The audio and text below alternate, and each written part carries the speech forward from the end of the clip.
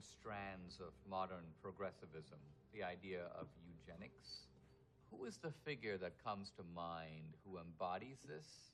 I mean, the obvious answer to the question is Margaret Sanger. Thank you for coming.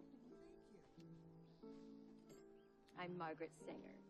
Margaret Sanger is the founder of Planned Parenthood. Hello. In the mid-1920s, Margaret Sanger spoke to a group that came to hear her in full regalia.